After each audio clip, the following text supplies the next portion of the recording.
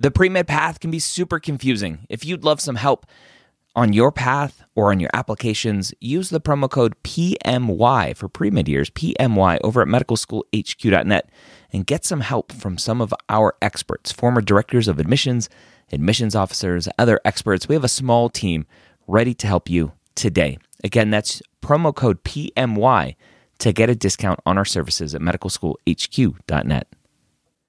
If you're applying to medical school in 2022 to start medical school in 2023, join me Wednesday or Thursday, Wednesday night at 9:30 p.m. Eastern or Thursday at 11 a.m. Eastern at premedworkshop.com. Go register today. I'm going to show you how to tell your story in your application. Again, that's premedworkshop.com. If you are applying to medical school in 2022, be there or be square.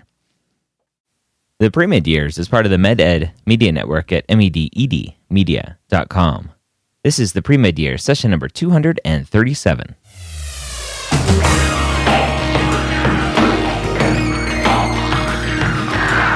Hello and welcome to the now 3-time Academy Award nominated podcast, The Premed Years, where we believe that collaboration, not competition, is key to your success. I'm your host, Dr. Ryan Gray, and in this podcast we share with you stories, encouragement, and information that you need to know to help guide you on your path to becoming a physician. Welcome to the Premed Years podcast. If this is your first time here, welcome. If this is not your first time here, welcome back. Back by popular demand. Last week we had the hashtag Bring Allison Back, and so I think there was one person that said Bring Allison Back, so I brought her back. You are so rude. There were a couple more than one. That's all right. I just feel like, anyway, poor treatment by the host, and yet I still come back. And you come back. That's because I'm dedicated to all of you. Of course you are. So welcome back, Allison. So you heard me mention at the beginning, 3-time nominee for the Academy of Podcasters Best Science and Medicine Podcast. Woo woo! Of course, I'll probably lose again. Well, you're up against NPR and like Invisibilia. That's okay.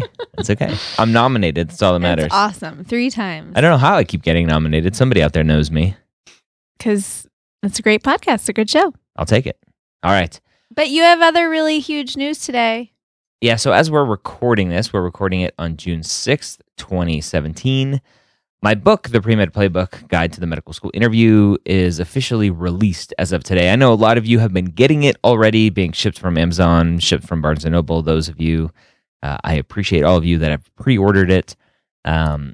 Moving forward, I'm going to announce something for students that haven't pre-ordered it yet, wanted to see, wait, wanted to go look at it in the bookstore.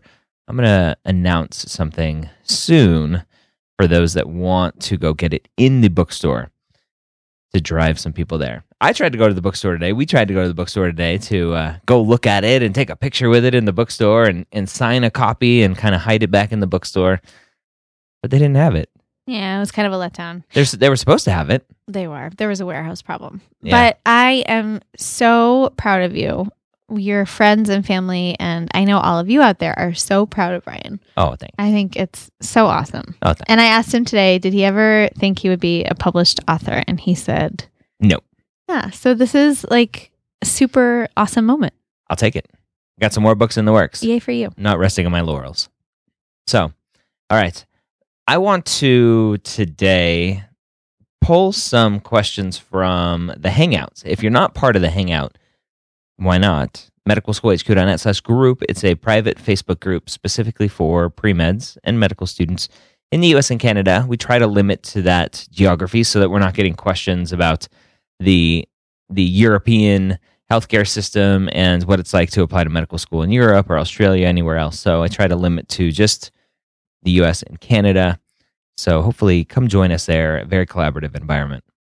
So I went through, pulled some questions, and I actually want to start with a story that came out of, I forget the newspaper, but it was out of Harvard. 10 undergrad students, at least at this point, 10 undergrad students had their admissions withdrawn after it came to light that there was this private Facebook group that they were part of, that it was like 100 students or so, that all of the new acceptances for the class of 2021 formed this super private, super raunchy Facebook group sharing memes of lots of bad stuff. Despicable. Yeah. And so somebody turned them in, which I'm okay with. And so the administration looked at these memes. Somehow they obviously, whoever turned them in, obviously most likely let them see their Facebook account to see what was going on. And 10 students had their acceptances withdrawn. So the moral of this story is, do not put anything out there on the internet that you wouldn't want your grandma seeing. Yeah, social media has become just a part of life. And people, when you interview for a job, people look at your Facebook and Instagram and Snapchat accounts, and admissions officers. I mean, part of the article about these students was about how many admissions officers now look through someone's social media profile to get more information on them. So be so careful. A lot of people will change their name on social media when they apply to school. But also, don't be a bad human, please. Yeah. There's humor. There's dark humor. That was a little bit beyond dark humor, the kinds of stuff they were joking about. I mean, talk with your friends, in person. Don't post things that are despicable online, please. Yeah. It's just, miserable. And just so you know, for you students out there, if you are on Facebook not using your real name, not using a name that can be found on an ID that you have, you're actually breaking Facebook's terms of service. And if you ever have an issue with your account, you'll probably never get your account back because you can't verify your name. They won't give you access to your account. So know that. You're supposed to be using a real name, a name that your friends would call you. Yeah. Hopefully you have good friends that call you nice names. That was just a sad story all around. But I think your message is a good one. No acceptance is set in stone. So just because you've gotten that letter, it's, you have to carry yourself well wherever you go. All right, so moving on to more of a question here. A student recently joined the Hangouts and said that she was having problems staying motivated to study for the MCAT while also working full-time. How do you stay motivated? How did you stay motivated in medical school? I don't know if you can remember all the way back to the MCAT days. Well, that's pre-med school. I know. Oh. The MCAT days. But I'm talking about med school, staying motivated to study all the time. I mean, that was our full-time job. But how do you stay motivated? For me, I've always enjoyed school, so it's a little different. But the MCAT, on the other hand, nobody likes studying for the MCAT. As much as I even like taking tests, the MCAT was painful. I think I've always been a future thinker, and I'm always thinking about what I'm doing is in service of my future goal. So I think about my future and the future I am living into, and that gives me excitement and drive and ambition to put myself really to plug myself into what I'm doing 150% so that I can get to that future, to live into that future. Yeah, there was something I posted recently on Instagram. If you're on Instagram, you don't follow me, go ahead and follow me. We can hang out on Instagram.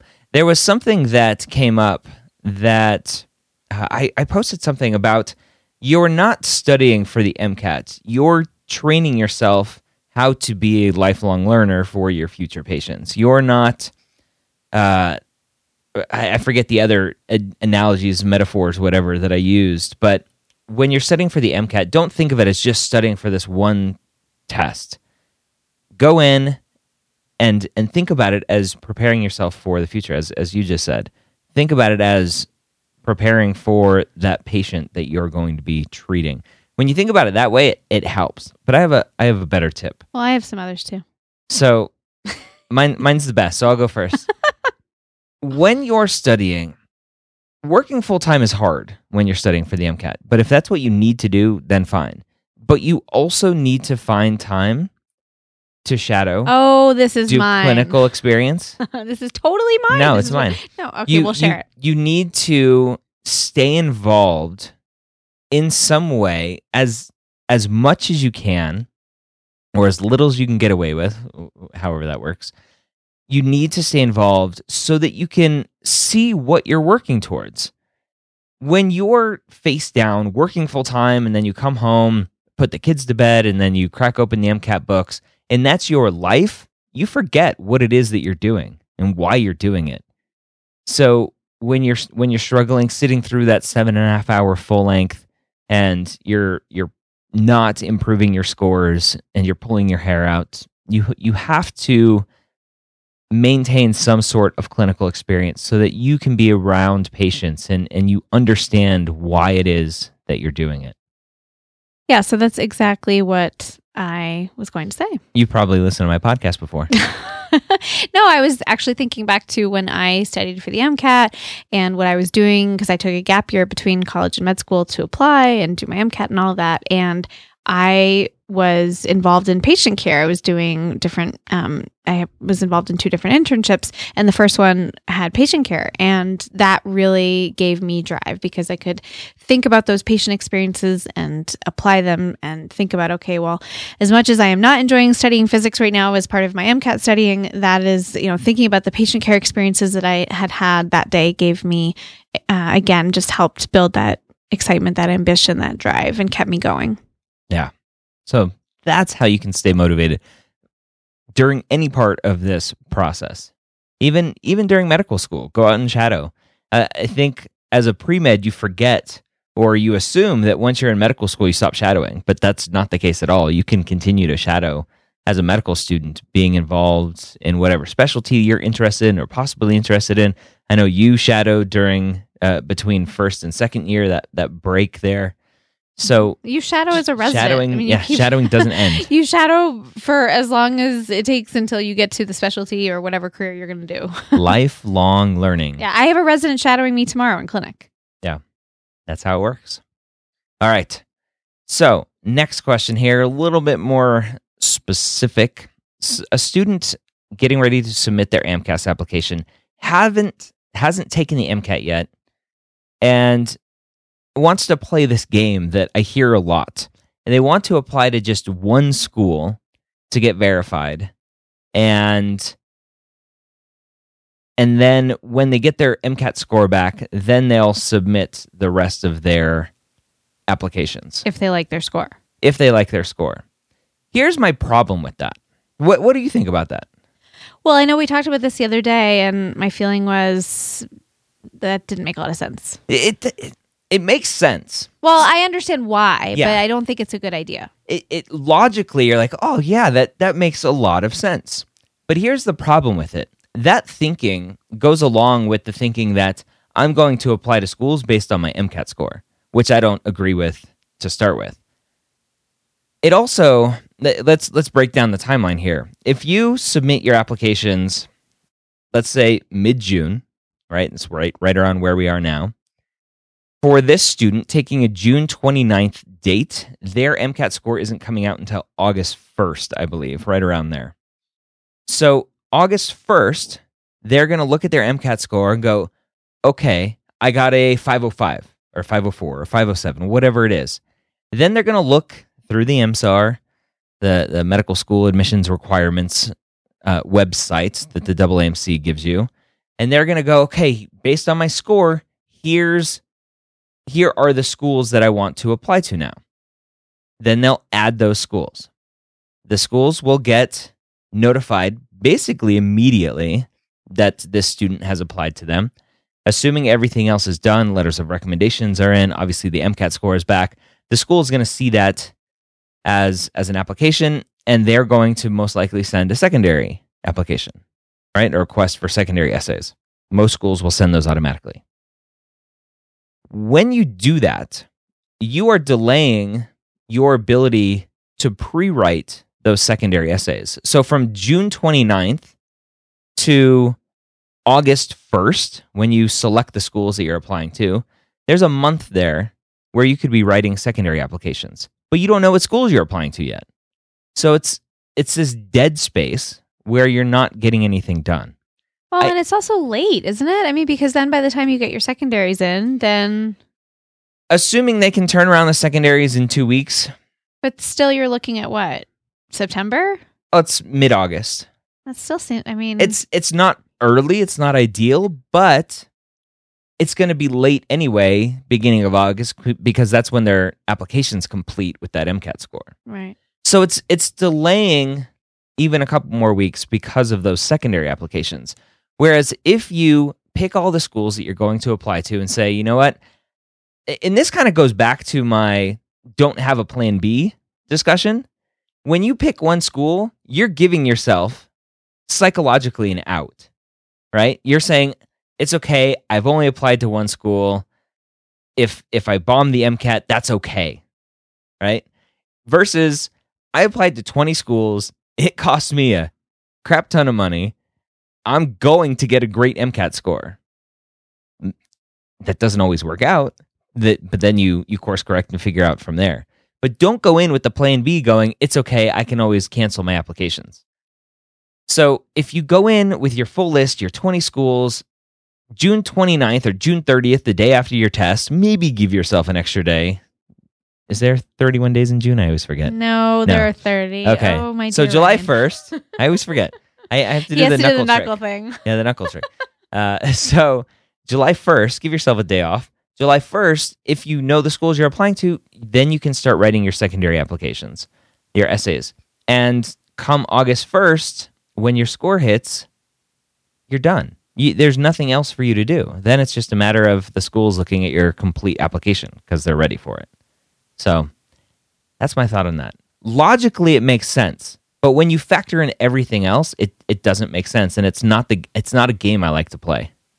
Yeah. Because that's what it is. It's a game. Yeah. Well said. All right. So, another question here. AACOMAS application has been verified. So this is more of a technical question. This is a quick one. Does that mean the medical programs can view the application as soon as it's verified? The answer is yes and no. So at the very beginning of the application cycle, the application services delay sending off the first batch of applications until a set date. I forget the date for AACOMAS this year. It was either the 7th or 15th, something like that, where the first batch of applications were going to go out. After that date, as soon as you're verified, the school gets it. For AMCAS, that date this year for 2017 is June 30th. It's a little bit later. Last year, I think it was June 24th. So that first batch, if you apply early, you get verified, your applications aren't getting out to the schools until June 30th. After that, they'll get them immediately. So that's a technical question. Anything to add to there? Well, there's a second question on there. Oh, there is? Yeah. See, the second question I have. Should I contact the programs individually? No. Well, if I add more letters of recommendation. Oh yeah, sorry. should I contact programs individually if I add more letters of recommendation and more extracurricular activities? So you can't add extracurricular activities, at least for the AMCAS. I'm not sure about AACOMAS off the top of my head. The AMCAS is just 15, right? Well, it's 15, but if they only put 13, they want to add another one later. I had this question from a student recently, but I only looked at the AMCAS rules. The AMCAS only lets you, I think it's 6 or 7 different things that you can change on an AMCAS application after you submit it. But extracurricular activities aren't one of those for AMCAS. AACOMAS, I'm not sure, and that's what the student is asking. I should have looked up that answer. I didn't see the second question. Anyway, the letters of recommendation, those will get added. The schools will see that. You don't need to contact them individually, so don't worry about that. All right, so next one. Okay, next question. Is shadowing a military physician on base viewed the same as shadowing at a regular hospital? What do you think? I would think so, as long as it's Doctor's a clinical. a doctor. Yeah, clinic is clinic, no matter what it is. Yeah, so physician is a physician, medicine is medicine, patient care is patient care. The only asterisk that I would put on this, having been a military physician, is that it's really hard to shadow a military doc if you don't have access to the base already. Even when you do have access to the base, it's up to the chief medical officer, basically, whoever that is for whatever branch of service that you're looking at shadowing. It's up to them to decide what their rules are for shadowing. So it's kind of like any other hospital clinic setting that shadowing rules are different everywhere. But for a military hospital, a military clinic, it's even harder because then you need access to the base as well. And given our heightened level of security these days, access to the base typically isn't given unless it's really needed. Did you ever have anybody shadow you as a military physician? No, not that I know of. No. I don't remember. You just had a lot of airmen come talk to you. A student that I'm working with this application cycle, she's in the military applying to medical school, and she shadows physicians at her base. So what does she do? But it doesn't matter. But oh, well, I was just curious. Yeah, it doesn't matter. Because there are probably certain things that you do in the military that would make it easier to shadow a military physician. That's why I'm asking. No, it's just access to the base, really. Yeah. It helps. All right, so next question here. A dilemma about residency. This student is from California, still has the option to become a resident of California, currently a resident of Florida, applying next year to medical school, asking about changing residency in order to have a better chance of getting in back home in California. Or should I keep my residency status in Florida? What do you think about that? If you want to go back to California, you should definitely change your residency back to California. It's very, very hard to get into California medical schools from out of state. So if you want to go to school in California, then change your residency back. That's what I would say. Yeah, it's as simple as that. What do you want? Do you want to go to California, or do you want to go to Florida? Obviously, there's no safety net anywhere. Like, oh, if you change your residency to California, you get into a California school. There's no guarantee. You could move to California and get into a Florida school, and now you're an out-of-state resident paying out-of-state tuition. So there's no guarantees. But I've talked to a lot of students in the middle of their application cycle are moving. And I'm like, really? Why are you moving? You're risking being a non-resident everywhere. Yeah. Right? If you leave one state, then depending on the state rules and laws, whatever their residency laws are, and I'll give you a specific case here in a second, but you're possibly losing the residency of the state that you're moving from, and it typically takes a year to get residency to the state you're moving to. Mm-hmm. So you don't want to screw yourself and be a resident of nowhere. Be like that. Was that Tom Hanks movie where he's stuck in the terminal? Oh, yeah. It's called Terminal, isn't it? Yeah. He's stuck in the terminal because he doesn't have a visa. He doesn't belong to a country. Yeah. So one student that I'm working with this year, she's moving from Kentucky to Texas, and I said, "Don't do it." Luckily, for some reason, Kentucky, and I don't know if it's a statewide thing or just the University of Kentucky. I said, "Call the schools, call the states, find out what all of the rules are." So she called the University of Kentucky. Her parents live in Kentucky, still have a house in Kentucky. Based on that fact alone, University of Kentucky still considers her an in-state resident, even if she's living in Texas. Even though she's... As a non-student. Wow, interesting. She's a non-trad, out of school. And she's not a minor, clearly. Correct. Yeah, that's interesting. So if you're planning on moving anytime around to applications, talk to schools, talk to states, figure out what the rules are around that. It's important. That is one of the things you can change on your application after you've submitted it. Is it? Your address, yes. I remember that specifically. Cool. Good to know. Mm-hmm. Name, address, letters of recommendations. I don't have the full list in front of me, but those are some of them. Obviously, schools. You can add schools to your list. Yep. All right. So not a question, but a general statement. I found out today that I'll be speaking at the UC Davis Pre-Health Conference, the Premed Conference. Very exciting. Which is pretty cool. It's the world's, I think it's the world's largest Premed conference. It's at UC Davis every year. I think they're expecting 4,500 students this year. Wow. Which is a ton. I'll be speaking about non-trads, since obviously I love non-trads and being part of old Premeds or being old Premeds.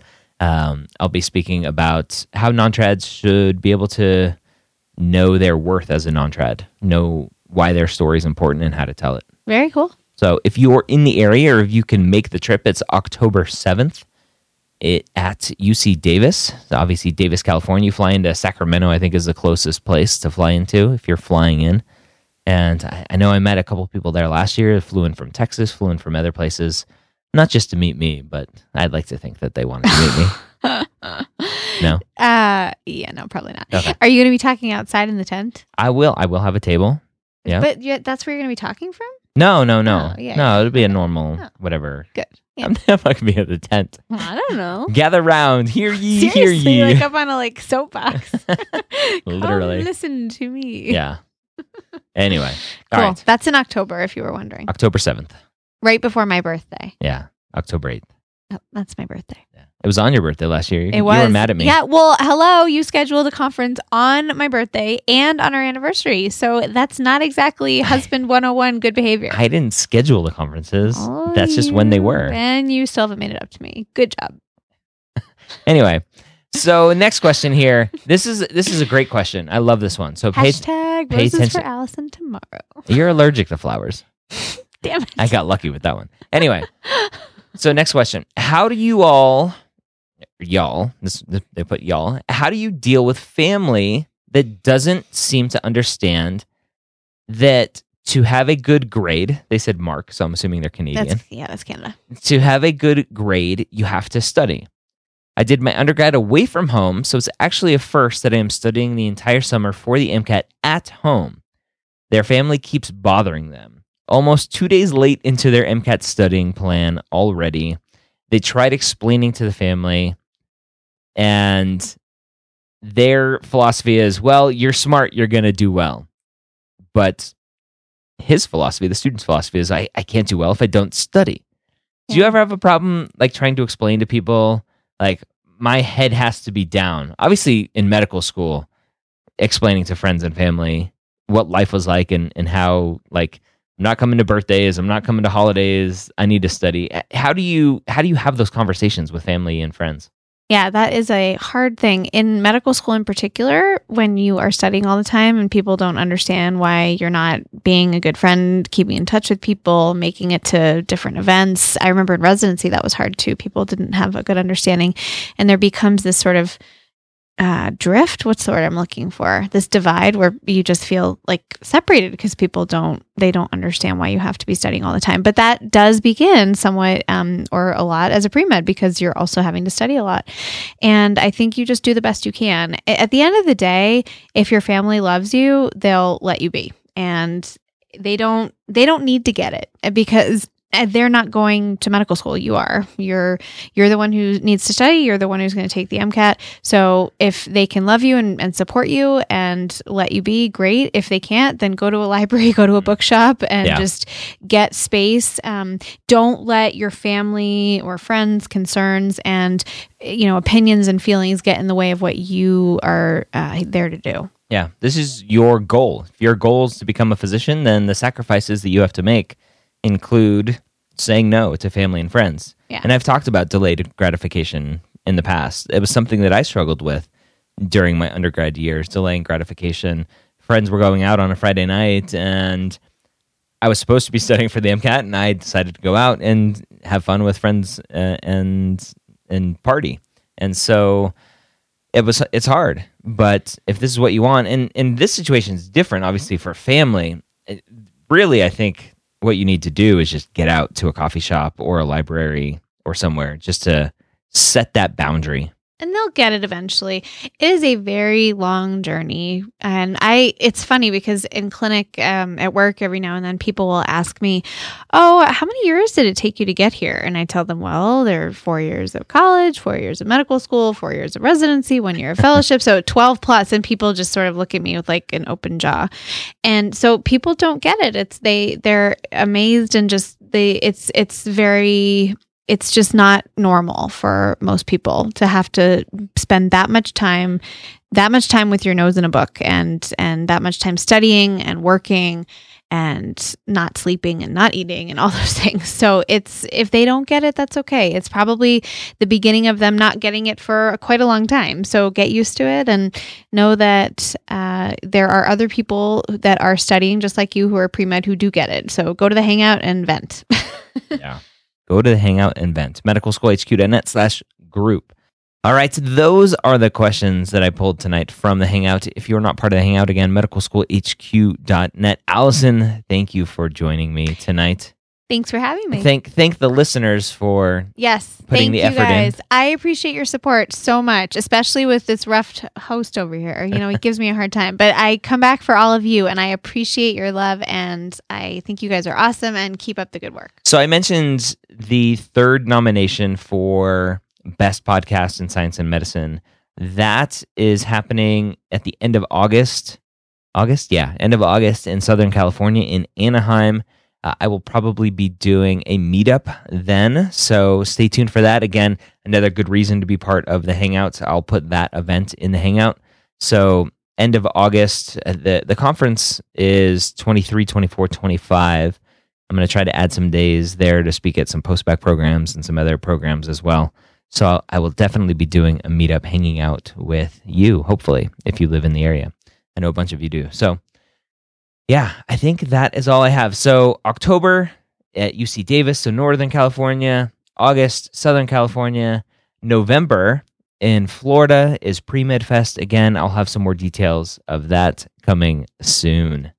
So that is all I have for you today. Thank you again for joining us here every week. Hopefully, if you're not subscribed, please subscribe in your podcast app. Open it up, whether you're on an Android or an iPhone, subscribe so that every week you get, hopefully, Allison and me here on your podcast player of choice. Have a great week. We'll see you next time here at the Medical School Headquarters and the Premed Years Podcast.